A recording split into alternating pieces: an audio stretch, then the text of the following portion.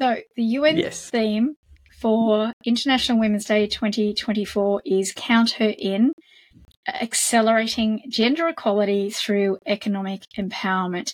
How excited are you about this theme? Oh, I am delighted.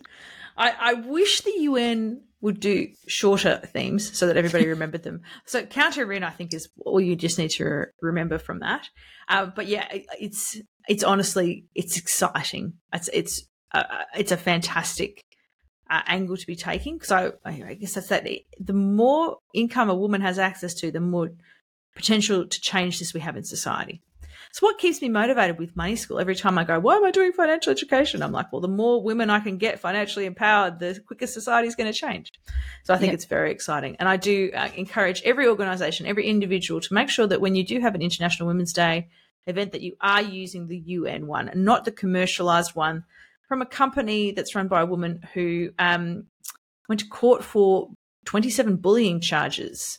It's not someone's work we want to be promoting in the commercialisation of that, even though they are very good at slogans and they do all these lovely little hashtaggy things. Please don't get sucked in by the marketing. Please look at what the UN is doing because it's data-backed. And even if their marketing's not a schmick and they have these long themes, it's still usually the much more powerful, more impactful, less easy to do stuff. And I think that's why people lean towards it because it's much more easy for you to write I'm going to commit to print out, take a photo and put it on social media. But that's not actually how change is going to happen. No. Oh my gosh, it's not about the cupcakes. It's not about the cupcakes and it's not about the purple washing. I mean, we know a lot about greenwashing where companies will make themselves appear more environmentally friendly than perhaps they actually are. The purple washing of International Women's Day, I love International Women's Day because it gives me an excuse to talk about all the things financial and not the happy, happy, joy, aren't we doing well? But why have we not closed the gap and why are we not prioritising it? Because we could do it if we wanted to. But the purple washing of International Women's Day, the corporate takeover, the cupcakes, the fact that women are expected to organise their own International Women's Day events at the business that they might be at, and then the business go, we are so good because we celebrate the strong women around us. Does it annoy you too? Yes, it does. I think we have to have some kind of event. My favourite International Women's Day events that are the ones that are majority attended by men. And so I think if you're going to have an International Women's Day event, it has to be effective about educating and empowering men to be allies. And frankly, if you've got a gender gap and you pay for anything to do with International Women's Day instead of paying your people more, then you're doing something morally reprehensible. I realise that's very strong, but honestly, take all the money that you would have spent on that and all the time and energy and just pay the women so they're being paid fairly. I'd be much happier. So that's why I love that gender pay gap tweet bot. Have you seen that one? Yes, I love that. I just loved.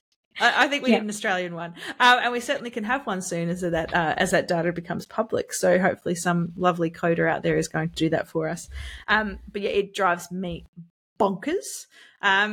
I still think you need something. But you've got to accept what's the change you're trying to make. And for me, it's about educating and empowering the men to come and join us on this. Having an International Women's Day thing that the women then end up having to spend their extra free time running, very small budgets, asked to speak for free. That is literally saying one thing but doing the opposite. It is hypocrisy. And so I think you can have great International Women's Day events. You can do really effective things. It requires more energy and time. But if you're going to do one of those and you have a pay gap, spend your money on the pay gap. Pay the women more. Yeah. I love that organisation. I can't remember what it was, but they announced several years ago on the eve of International Women's Day, they said, we have done a review of pay. We have discovered that we are paying women less for the same roles. We commit as of now to close the gender pay gap immediately. And they did it. That's how hard it is to take action. And it is interesting that we now have laws coming in around gender pay transparency and reporting on that. Mm-hmm. And we know that that's a very effective tool to helping to close the gap because inequality thrives in silence, as many things do. And the more transparency we can have around gender equality, the better it is going to be. And I am really excited about what that potentially is going to create. And I would love to see a gender pay gap bot tweeting back at all the companies, or whatever the equivalent is now, tweeting back at the companies that tweet so proudly about how much they support women but still pay them less. And that's the kind of accountability and transparency we need on International Women's Day, not pink cupcakes.